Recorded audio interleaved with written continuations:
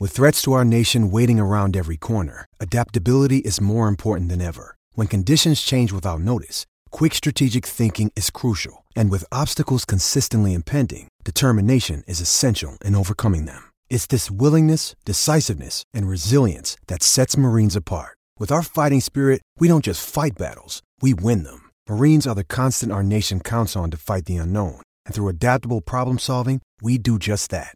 Learn more at marines.com. I'm Alex Rodriguez. And I'm Jason Kelly. From Bloomberg, this is The Deal. Each week, you'll hear us in conversation with business icons. This show will explore deal-making across sports, media, and entertainment. That is a harsh lesson in business. Sports is not as simple as bringing a bunch of big names together. I didn't want to do another stomp you out speech. It opened up so many more doors. The show is called The Deal. Listen to The Deal. Listen to The Deal on Spotify. Hey guys, before we start the show, I just wanted to make you guys aware and let you guys know that Edward Aschoff, friend of the pod, friend of Banner Society, a damn good Gator and a really good college football reporter and a really, really, really good person who recently passed away on Christmas Eve. Donations to his memorial fund. The University of Florida set up a memorial fund for him and the Journalism and Communications Department. And if you're willing to donate or want to donate something in his memory, those checks can be made out to UF Foundation and they can be sent to P.O. Box 14425, Gainesville, Florida 32604. With an attention for gift processing, and in the memo area of the check, just write Edward Aschoff Memorial Fund. Thanks, and enjoy the show. Podcast name Played Nobody. I'm just going to paint you a picture real fast. My name's Stephen Godfrey at 38 Godfrey on Instagram and Twitter. Podcast name Played Nobody is part of the Banner Society. You can find it on the same social devices and what such. You know my co-hosts, of course, Bud Elliott and Richard Johnson. Before I let them speak, I want to paint you a picture very quickly. We are done with AFCA, gentlemen. We are currently sitting in a hotel room designed for bachelorette parties, exclusively designed for bachelor and bachelorette parties in Nashville, Tennessee. Definitely bachelorette parties. Definitely. I understand we don't want to be too gendered here, but this is... I understand we don't want to be too gendered here, but this is a bachelorette party if it threw up. Okay. We have not had lunch yet. We're recording this at the end of our Banner Society winter sort of off-season meetings. We are very tired. We have done a lot of talking to football coaches over the week. We are also very hungry. I'm setting the scene just to give you guys sort of a level of quality you should expect. We're gonna play through the adversity. And Bud has to get to the airport, and he wants to eat before he does. Bud, so this is going to be a tight 45. Bud is antsy about not only hunger, but also airport transportation. So we have both hungover energy and dad energy going. Gentlemen, we were at AFCA for a good, 4 days, basically. We saw each other a little bit. We would crisscross paths.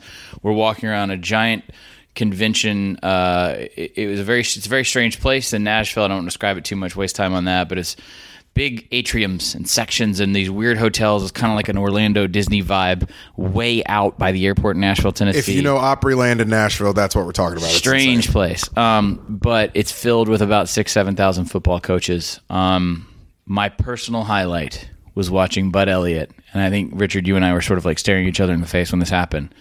But how many times this year did you accuse Toledo of point shaving? I think twice. Yeah. Okay. So we're sitting there at the sports bar there, and I have a Toledo guy who I'm tight with, and I finally get asked in person. I was like, all right, other than those couple games, you guys weren't bad. Like, were your kids throwing them? Like, what was the deal there? No. Don't undersell the moment. Okay, Don't undersell the moment. What did I say to him? We were sitting. You literally were like, were you guys throwing games or something? Yeah. There was no polite way of doing that. Because I was like, once I realized we were talking to a Toledo staffer, which is fine, very nice guy, whatever. We were talking about the MAC and all that stuff. I then realized, like, this is the same school that Bud has accused of point shaving on our show multiple times this season. And then I thought, well, Bud won't bring that up. Bud not only brought it up, he asked it like he was a courtroom reporter in the 1930s. Like, it was absolutely my favorite moment. Now, in fairness, Godfrey walked up later on the conversation. We'd already been talking to him for probably like 5-10 minutes. It wasn't like the first question we asked him when he sat down. Yeah. Hey, how you doing? Did you guys throw games for money this year? How in the hell were you favored by 24 and lose by 24? I think this year was different because to set that scene, me and Bud had gotten a table at whatever sports bar that's inside this big old convention hall, and like we'd have some guys just like come through, like, hey, sit down, like pick brains for 10-15 minutes. So much of your time is wasted like trying to DM and text you, hey, where are you going to be in 10 minutes? Where are you gonna like they're like, hey, I'll be done with this meeting in like 5. Like I'll meet you here. I'm like, this is a huge damn convention. Like I can't walk there in 5 minutes. Like, I have to sprint. So instead, Richard and I were like, we're just going to set up shop at this table here in the sports bar, and we'll just be like, hey, we're going to be here for like the next 45 minutes, swing through. 4 hours. 4 hours. Like swing through. And like I actually like that strategy. So look, for those that don't know, this is the American Football Coaches Association convention. There are 7,000 football coaches at this convention from college and high school, and some like pro personnel guys, but it is mostly college and high school overwhelmingly. The amount of logos that you'll see, I mean, the Oregon O is refashioned in all different type of colors, shapes, and sizes. It's the new Georgia G. For these different high school programs, you would have no idea. And there's not a lot of FBS head coaches there. There's a head coaching meeting on the last day, and they will come in for that.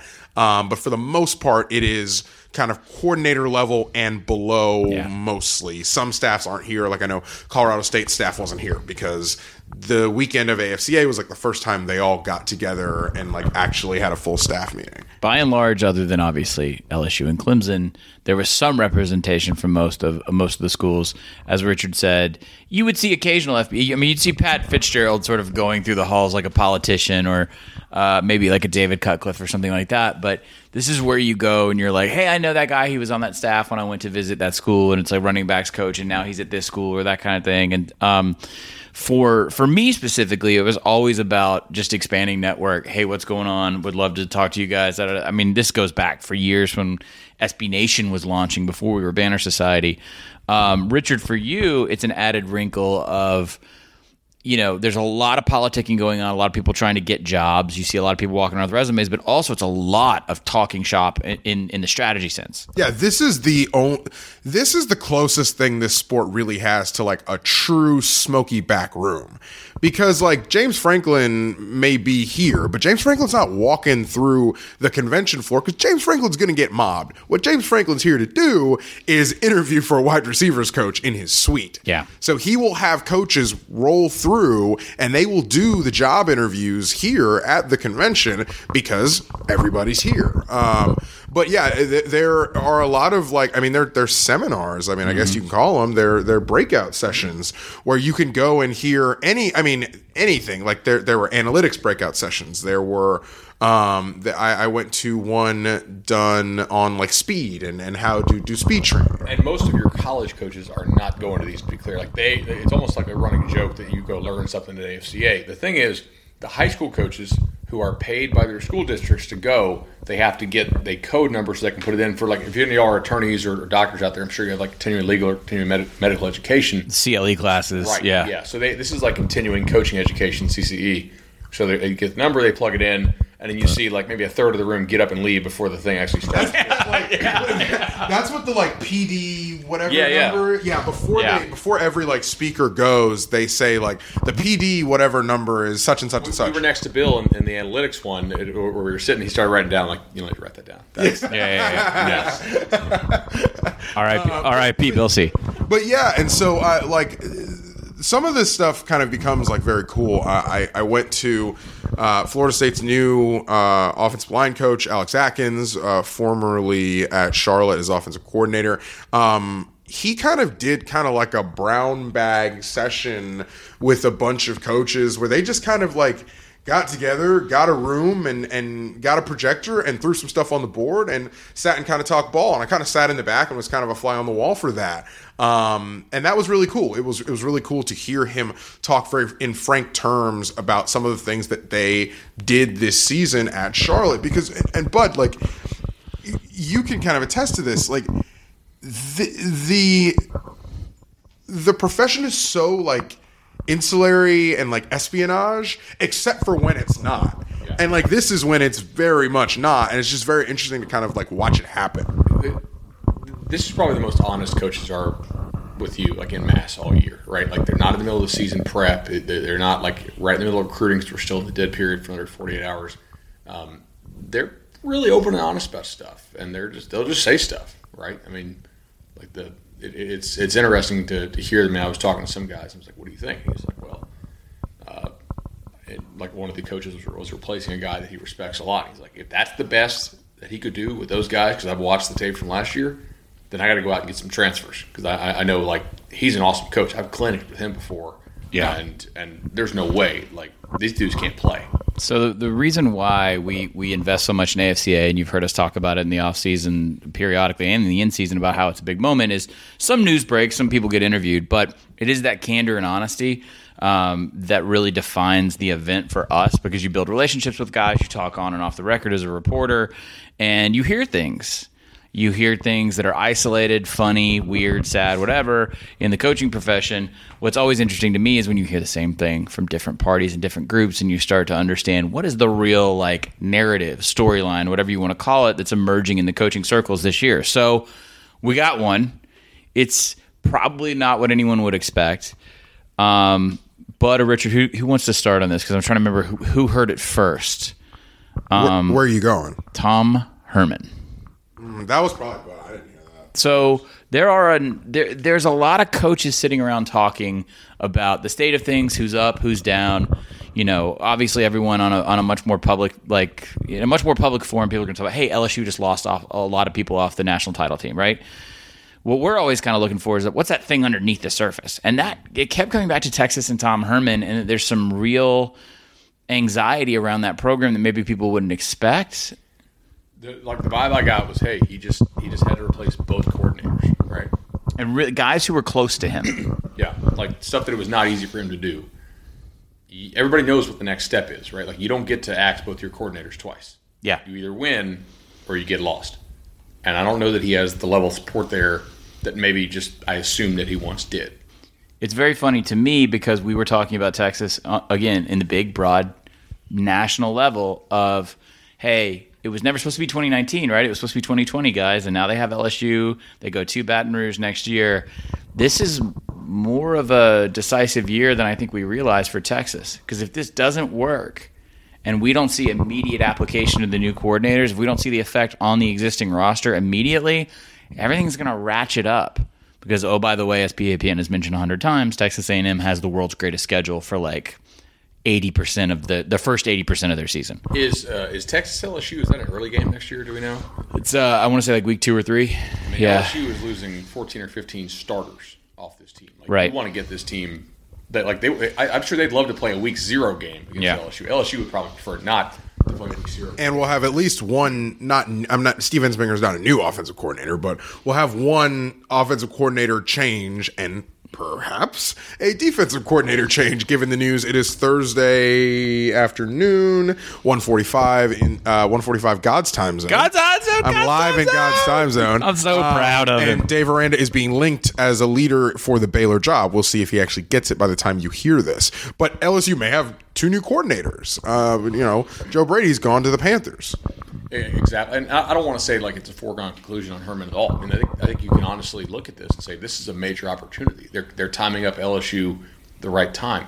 Like Baylor is going to have a new head coach. We know because Rule already left. Oklahoma has a new quarterback. Now, I think they're going to light the world on fire with Rattler and those second-year receivers. But I mean, there's a legitimate chance to win 10, 11 ball games at Texas this year because of what you bring back. This is a very make or break, by the way, just so people don't scream directly into their podcast device. It is week 2, Saturday, September 12th. One thing that these programs have in common, they will play one tune-up game beforehand. Both will be playing new head coaches. Texas opens with South Florida, and then LSU opens with Texas San Antonio.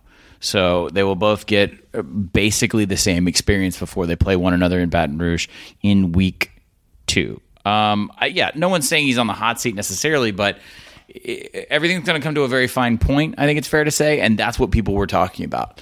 Also, there's a lot of jealousy, for lack of a better term, at these events because you see a lot of career grinders. And when someone goes through a period of being the belle of the ball, so Joe Brady right now is the smartest man in football, right? At this moment, it will be someone else. It always is. There was a time in which Tom Herman was the greatest college football coach in the world, right? When Houston beat Florida State, when he's landing 5-star defensive linemen to an AAC school, the comeuppance, the come around on that is sharp, and I think that's why we probably heard so much about him and people kind of grousing about it. There is also this is also a job fair. Yes. There are guys who are here for fundamentally different reasons. Some guys are here to drink, and I am serious. I saw some coaches I know who had the shakes in the morning. Big time. Oh, dude. This is during alcohol problems. I know they have. Man, you make sad because they're not getting help. This is a recruiting dead period, right, bud? Okay. The recruiting dead period before the final signing day, legacy signing day push starts. So there's a window where they literally, by NCAA rules, cannot be out recruiting on the road. Right. So the national title game, the convention starts Saturday, everybody gets in Saturday, and it goes Saturday, Sunday, Monday, Tuesday. Last year I think it went Wednesday, but whatever. So by Monday, everybody's biggest stressor by Monday afternoon is where they're going to watch the game at. Yeah. I'm serious. You have a conversation, and every conversation ends up, so where are you going to watch the game at? And it's funny that is kind of the state of play. But yeah, so there's that faction. There are the coaches who are very much here to hang out with their boys and party. Yeah, you can come here with totally secure job. Totally.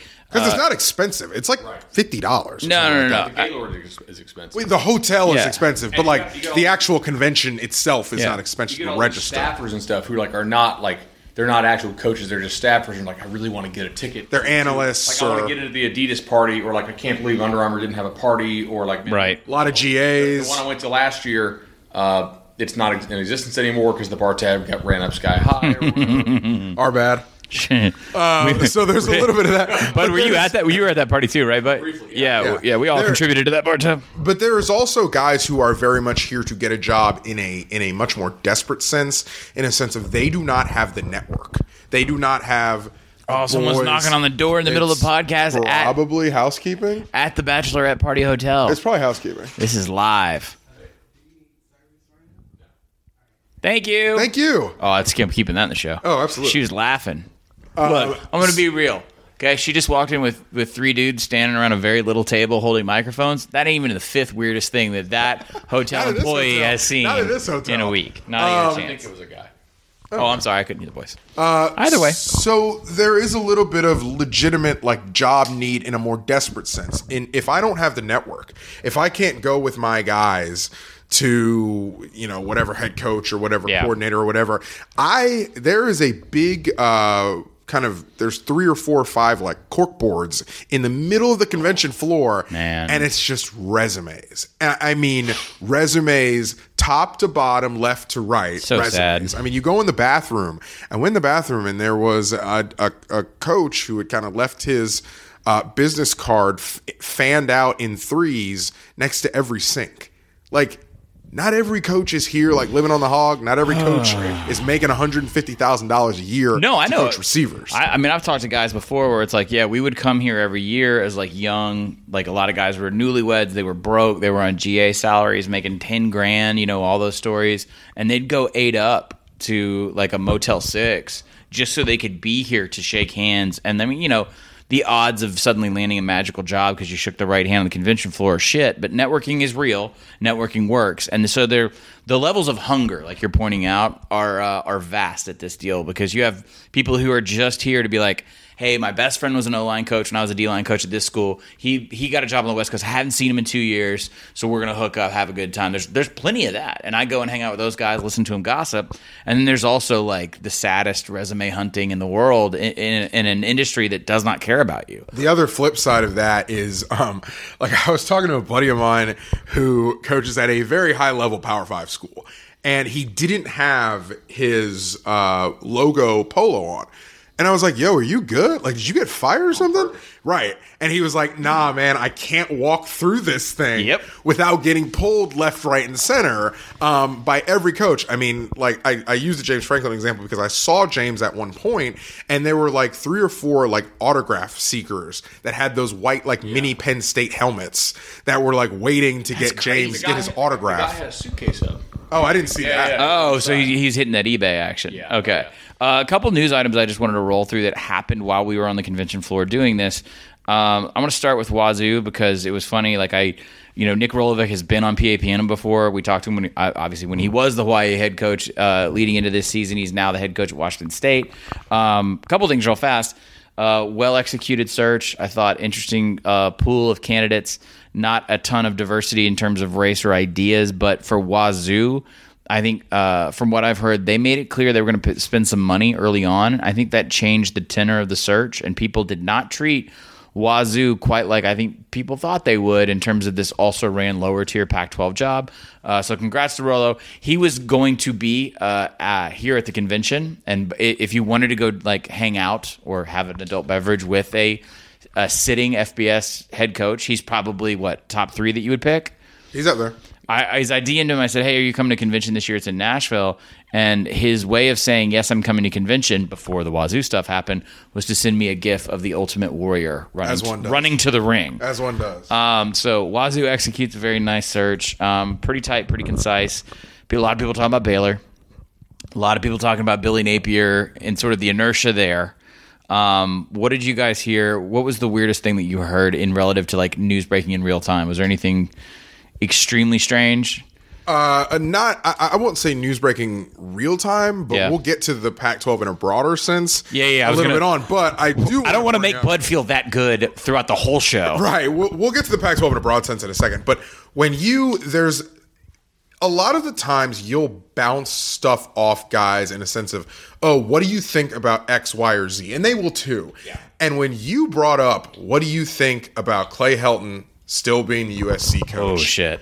Everybody, I would tell you this, everybody west of Texas is thrilled that Clay Helton is still USC's head coach, which should tell you something about USC. Also, and should tell USC something. Some recruiting-minded assistant and head coaches east of the Mississippi who are still happy about it because now, as Bud said on the show before, it's open season in Los Angeles.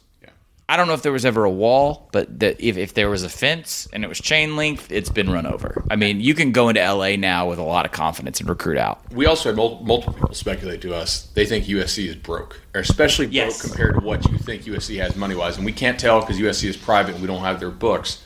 But that was their reasoning. It was like there is no way in hell that they believe Clay Helton can get the job done. The only reason this makes any kind of sense is because they didn't have the money to both fire Helton and give a guy like James Franklin what he would have wanted in terms of facilities, commitment, analyst, staff size, all those, and money, for a buyout type thing there. So I was surprised at how many people are like, yeah, I think USC's broke. They had that huge scandal that they had to put out an enormous, not from the athletics, but like a huge settlement for.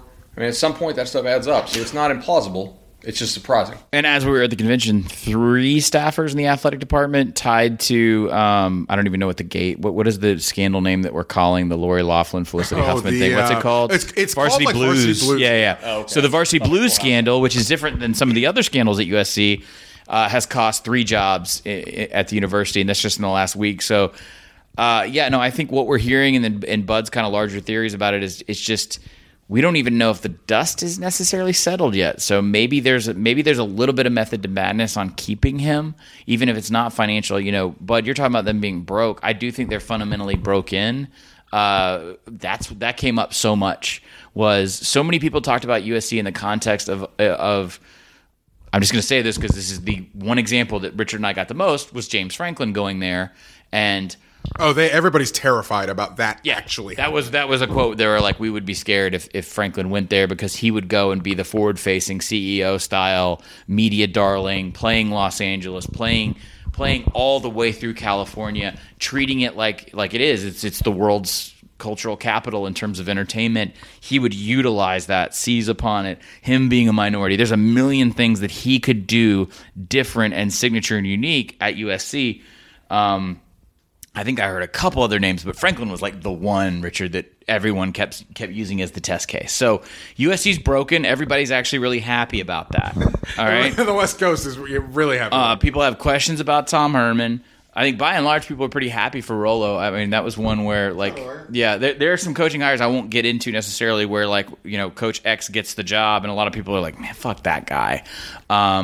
So it is nice to point out when, like, even way, way off the record, a lot of coaches are like, hey, yeah, good guy, way to go. A lot of people had very different theories about what to do with Baylor. Yeah, I don't know if. So I will say the one thing that when you hear, you listener, dear listener, hears Baylor, the antenna perks up because of what happened at Baylor. Right. I understand that. That's not what coaches think, and it's not necessarily because they either do or don't care about those issues. What I mean when I say that is in coaching years, 5 years or 4 years since Art Briles got fired and is gone, like, that's dog years to them. So they are talking about and considering the program in a different light just from a time perspective. Yeah. And that's one of the most interesting things that I think you get when you talk to people who are coaches, who are on the inside of the profession, how they consider how time passes and how that changes a job for better or for worse. And the coaches know what they pay Rule. They know how committed they are to winning, that they can get kids into school academically in the state of Texas. Like, everything is there to win. Not like national championship win, but to win. I mean, Rule had pretty quick success there, and I think quicker success than I thought he would have, certainly. And, like, that's seen as a very good job, especially because they're willing to pay top dollar. So that right there, I think, does not get enough attention when, like, we all individually go do talk radio, or you're just talking with friends who like college football, or you're talking, I mean, even inside of our PAPN community with our fans, a lot of people are going to say Mississippi State has a job opening. Well, damn, that's a really tough job. So they're only going to be able to get X level of candidates. You're going to get $20 million guaranteed. That's the money is dictating the pool, not the toughness of the job. And don't let some coach say, man, I like a challenge. I'm not talking about that. The bottom line is what a coach is doing is going, man, I like $12 million guaranteed, and I'll go be a damn DC after this. That's what they're thinking about. They're thinking about the concept of how much can I get locked in guaranteed on a contract that, as Bud says all the time, like, not a lot of those coaches on those lower tier SEC West schools get that second deal. I am glad you brought up Mississippi State. Did anybody have a conversation with anyone who thought it was going to work with Leach at Mississippi State? Honestly, no. Yeah, I did. You did? But it was only from the standpoint of, like, do you think that they expect the results Mullen had there? Because if they're realistic, it could work. I don't think they're realistic. I think any program in the P5 that has a certain level of success, once that needle's moved to a particular new height, it's pretty hard to adjust back down. We don't see that a whole lot. The talking points I got was they're good for one really explosive year where Leach can get the right streak with the right personnel. And he's done this in the Big 12 and he's done this in the Pac-12 where he not only runs a streak of, let's say, like upsetting an LSU, he'll then turn around and beat an Auburn as well in the same season, have a 9 or 10 win year, go to like a Cotton or something like that. Is that sustainable? No one I talked to believed that. And then what most people I spoke to mentioned was it's going to be a 1.5 year adjustment roster-wise, but then a 2 year adjustment on the back end. In other words, like the next person, they're not going to have a Mike Leach disciple take over after Mike Leach and Mississippi State inevitably fall out of love like he has everywhere else. That was what I heard the most of. I'm Alex Rodriguez. And I'm Jason Kelly. From Bloomberg, this is The Deal. Each week, you'll hear us in conversation with business icons. This show will explore deal-making across sports, media, and entertainment. That is a harsh lesson in business. Sports is not as simple as bringing a bunch of big names together. I didn't want to do another stomp you out speech. It opened up so many more doors. The show is called The Deal. Listen to The Deal. Listen to The Deal on Spotify. Separate from that, did anybody hear anybody pick Clemson to win that game? Because I didn't either. The people, and I know Dabo Swinney may get what he wants there. The thing that I heard was the people who said Clemson could win. It was like in a vein of like, heart of a champion type stuff. Yeah. Like they believe in Trevor. Right, and belief in Trevor. But when people said LSU could win the game or LSU will win the game, it was because of stats, Joe, the receivers, the defense playing better, Dave being Dave, all, on and on and on, the things about LSU. It was more like, it was definitely more, God, what's the word I'm looking for? Intangible for Clemson than it was for LSU when you just talk about who was going to win the game. That's interesting because we've seen Clemson in that setting, in the national title setting, way more than we've seen this LSU combination. Now the thing I got was a lot of people wanting to see also Venables, I should say. Yeah, everybody believe in Venables. Yeah, belief of, he is this guy. Venables is a god at this thing, and he's not even here. There's a weird amount of equity that certain guys command. It might even be Venables is well thought of, period. But in coaching circles, some of these guys are just, on a pedestal. No, I had a lot of people wanting to see how Ohio State would apply itself personnel-wise against LSU. Just hypothetical. Not that they deserve to be, none of that tweet shit. Yeah. None of that we saw on Monday night, but a lot of coaches being like, they found it more interesting in the hypothetical sense to match LSU and Ohio State's personnel against each other. But again, not in a fuck Clemson kind of way. It was just like, hey, that might be cool to see X or Y. So I thought that was interesting. A lot of people have echoed what we've said on the show this year. It's maybe not a more talented Ohio State program right now, but because I'm sure Bud can tell me that they've actually been mathematically more talented before, but they look and execute in a better way than they ever have, especially in the back end of that Meyer run. I heard a lot of that. Yeah, look, but it's pretty clear. Like Urban's best years or his first four when he gets to a program. It was true at Florida, true at Ohio State. He wasn't really. How long was he at Utah? 4 only, probably. I don't even know if he got to 4 at Utah. Maybe he did. It was 3. We'll look it up in a second. So the Utah example is not really relevant there, but it does seem like Day has a real chance to maybe take them to another level. So this is something that I think is interesting because in soccer, when you think about soccer jobs, like the way people talk about soccer jobs at the highest level of the Premier League with coaches and players, they talk about it as like a project. And you come into a project and you come into obviously win trophies, whether that's Champions League at the top level, a league title in one of the big 5 leagues in Europe, or like a domestic cup, FA Cup, or checker trade trophy or whatever. They talk about it in a sense of like a project, and there's this understanding that you're not going to be there forever. You get the job done and then everybody moves on. And like Urban Meyer, I think, has a little bit of that with his jobs. It's hey, I'm going to get you a championship. It's going to happen. Are you willing to put up with that? And put up with all of this? I'm gesturing to thin air. Some guys are much better change agents than they are sustainers. Right. And it's a different skill set. And Urban is arguably like the best change agent the game's ever seen because of how he motivates players, because of his own expertise with offensive scheme. The immediate uptick you see in recruiting, like the excitement he's able to create. Yeah, exactly. Yeah. Really, really good job. He's not really showing the ability to sustain anywhere. Yeah. Not sure if we have a ton of hockey crossover, but a lot of people who do follow the NHL are probably screaming that right now. Change agent is a much more prominent role in hockey. It's why you see a lot of firings midseason of head coaches for immediate culture, chemistry, and pairing reasons. Obviously, it's a slower process in football. As we record, I am double-checking to see if we have any breaking news on Baylor. No, I would like to say this, though. The way that this one's shaken out is very funny. We've all seen, as we record, the photo of Justin Fuente and the staff and that sort of like awkward hostage scene. Like is obviously their Monday, or what's today? Not Monday, Thursday. This is what I've been reduced to. Dear King? Yeah. Well, we're going to get there in a second. We'll get there in a second because it was weird for that to happen on the floor too. We'll get to Dear King in a second. To have Justin Fuente go from leading candidate, which a lot of people reported, and Justin Fuente emerging as top name. Again, love the verbiage there on how these tweets come out, right? It's all layered. I think I know I feel. Right. It's amazing to see how these things are placed out in the public for particular reasons at particular times. And then to see Fuente, boom, like that, as I snap my fingers on the microphone, sending out that staff photo. You look like a hostage photo. Hi, I'm in Blacksburg. There's like 3 people smiling, and one of them is Fuente. Hi, I'm in Blacksburg. I'm in Hokies colors. We're having a staff meeting right now. 2020 Hokies. Well, here's what I can tell you about that. What that means is Fuente, it doesn't mean that Fuente didn't interview. I don't even think he would say that, I would hope.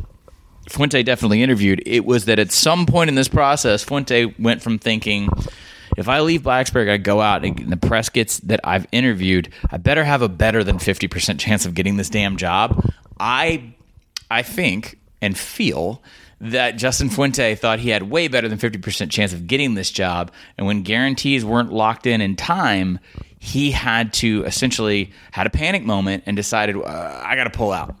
Because he didn't want to be caught holding the bag on both sides of the aisle, meaning losing out on Baylor and then also coming home to VTech and saying, hey, you were ready to jump to Baylor. So what he can do technically is say, I didn't consider it, or I'm pulling out of consideration, all that kind of crap. I'm not saying this is what happened here. Yeah. But there will also be, when some of these things happens, like ADs will say, okay, you've come to me with your offer. All right, take it, motherfucker. Yeah.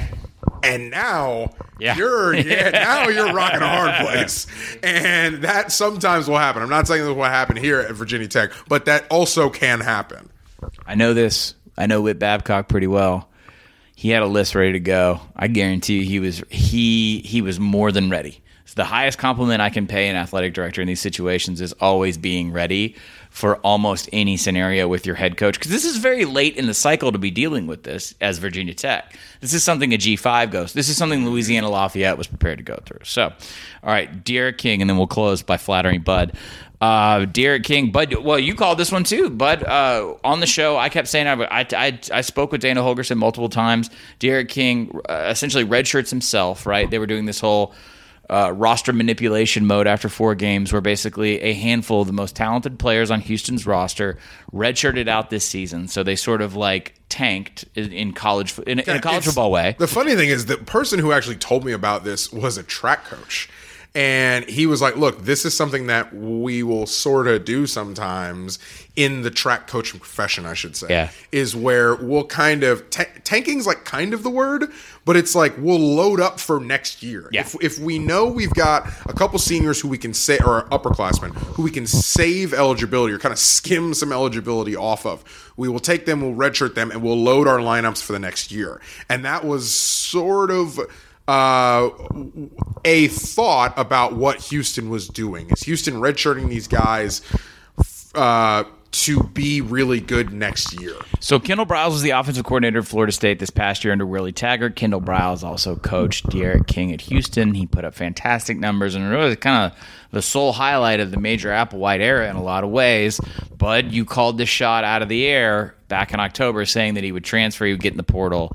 Dana, everyone else, King's family said, no, we're good. We're committed to Houston.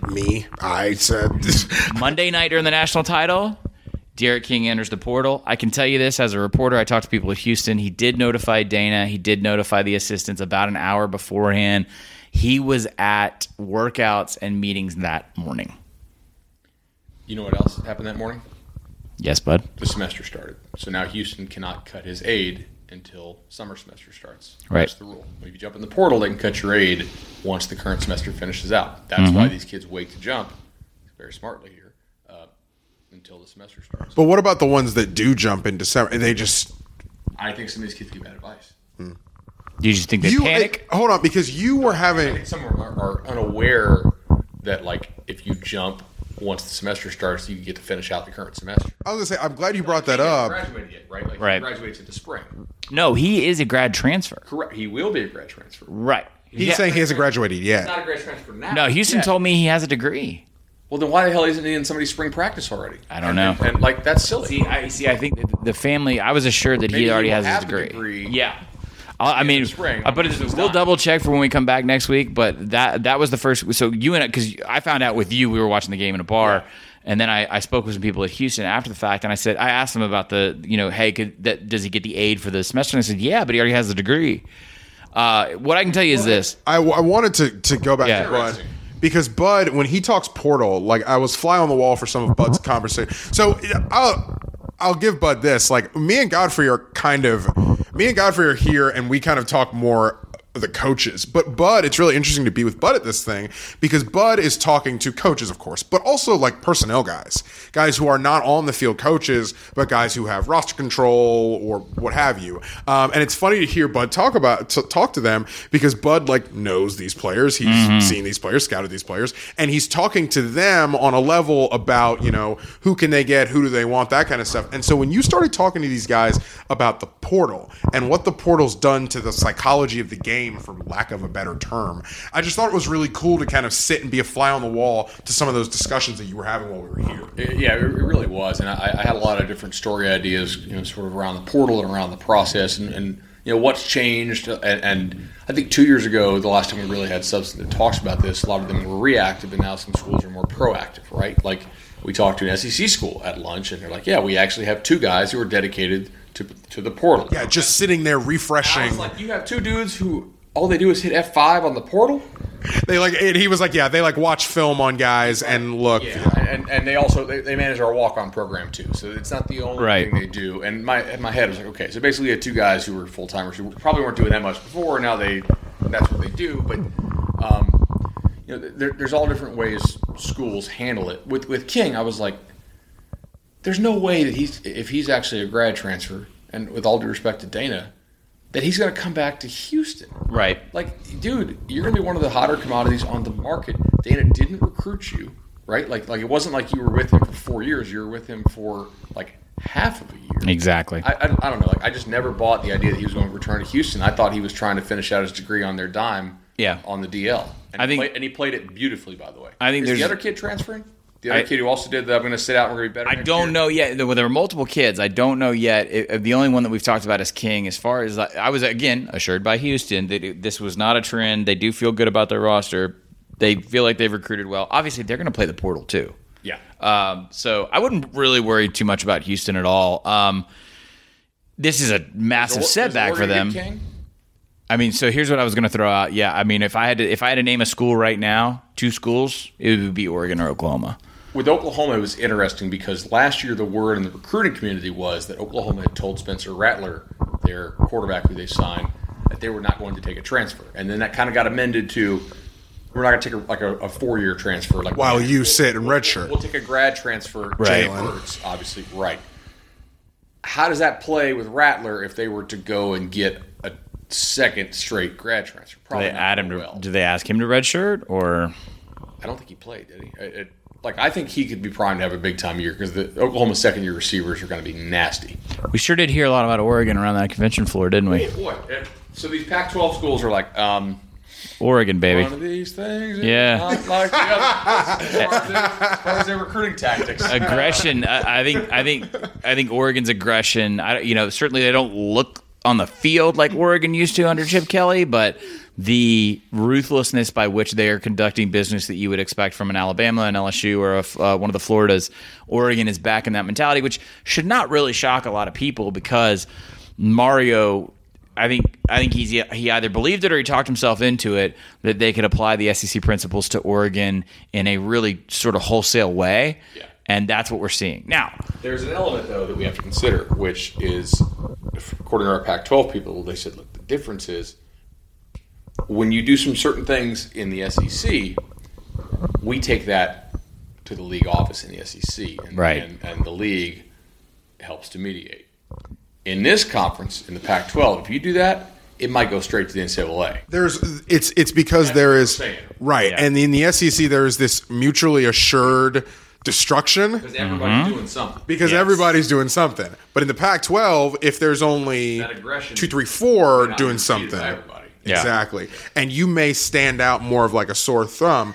But the other thing that's going to be, by the way, that's also going to be tough for Clemson in the coming years if they have to change their tactics and things prove to be more aggressive. There's a weird benefit for as much as these SEC programs hate one another to the fact that they're sort of handcuffed to one another in a lot of ways too. But the other thing with the Pac-12 that was the funniest thing about the whole time is like Hey, all the things that you hear us say about the Pac-12, all the things that you, dear reader, think about the Pac-12, if you're not on the West Coast, these guys also think it and say it. All right, let me set this up. So Richard and I were with a personnel director that will not be named at a Pac-12 institution. And let me back up and say this. Bud has a matter-of-factness to him, and it is a pure bullshit. I call it economy of words. Yes. Bud's going to cut through the bullshit, and he is not going to give you local anesthetic before he cuts you, okay? And all season long, Bud has been very matter-of-fact in talking about the economic disparity in Southern California and how that's affecting football prospects and their family, right? That's more of a thought-out kind of narrative. You've also just flat-out said, hey, look, the bodies aren't there. The talent's not there, the passion's not there, and the aggression in recruiting and development's not there. The big bodies, that is, I asked a couple guys, I was like, look, what keeps you up at night? And it's the big bodies. There are not enough big bodies on the West Coast. So we sat with the personnel director in the Pac-12, and I asked him basically all the same questions that we've asked Bud on the show about this. And not only did he say exactly what Bud Elliott has said on PAPN for the past year, he said it like Bud said it. And Richard and I kind of looked at each other, and I was like, I almost mouthed the words like, man, I'm like, does he know Bud? And yeah, so this guy works on the West Coast, and everything, and this is not an invitation to pile on. The Pac-12 doesn't give a shit. I think specifically it is an invitation for us to be really damn honest about where we draw the line in P5, the money, the way these staffs are developed, and yeah, if Oregon becomes an aggressive outlier, they're probably doing it to survive. USC, as we said earlier in the show, seems to not want to unfuck itself for a while. And the bottom line is this: the inventory in the West Coast is officially, I'll certify it now after the player personnel quoted Bud back to us, we've got issues. And I don't know what they're going to do to fix it. Right. The network is an issue. Hashtag because Bud was right. Oh, that was the other thing. It was brought up. Yes. It was brought up. The network, the exposure, that is something these guys think about. Kids watching the games on their cell phones and not knowing where the hell, like having no brand recognition for some of the top end brands of the Pac-12. I'm not talking about Oregon State here, guys. And the dude was telling us we go into hypothetical. It's like we go in high school in Houston, we got to explain ourselves. You know what I mean? Like we got to Can you imagine being a Pac-12 school and walking into a major American city and they don't even know who you are? Right.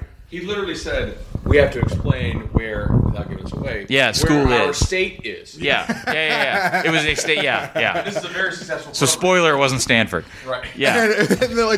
the other thing is the under leveraging of when they do get in this situation. It was kind of like a hypothetical. It was like, what did Washington's Rose Bowl, Fiesta Bowl playoff berth 3-year stretch do for Washington? Yeah. Now, a little bit of that has to do with Chris Peterson and how Chris Peterson is, just from a personal perspective. Godfrey, you can tell stories about how Washington does not necessarily play ball the way that you would expect them to in a media relation perspective. But the other thing is, I wrote the story on LSU's social media department, and the person who was talking to me was like, LSU leveraged this playoff run with what they were able to do with their social media department in this incredibly novel and cool way. And they were like, man, I wish we had that for when. Now, obviously, they didn't pay off those visits with wins, but it was like, I wish we had that when we were on those stages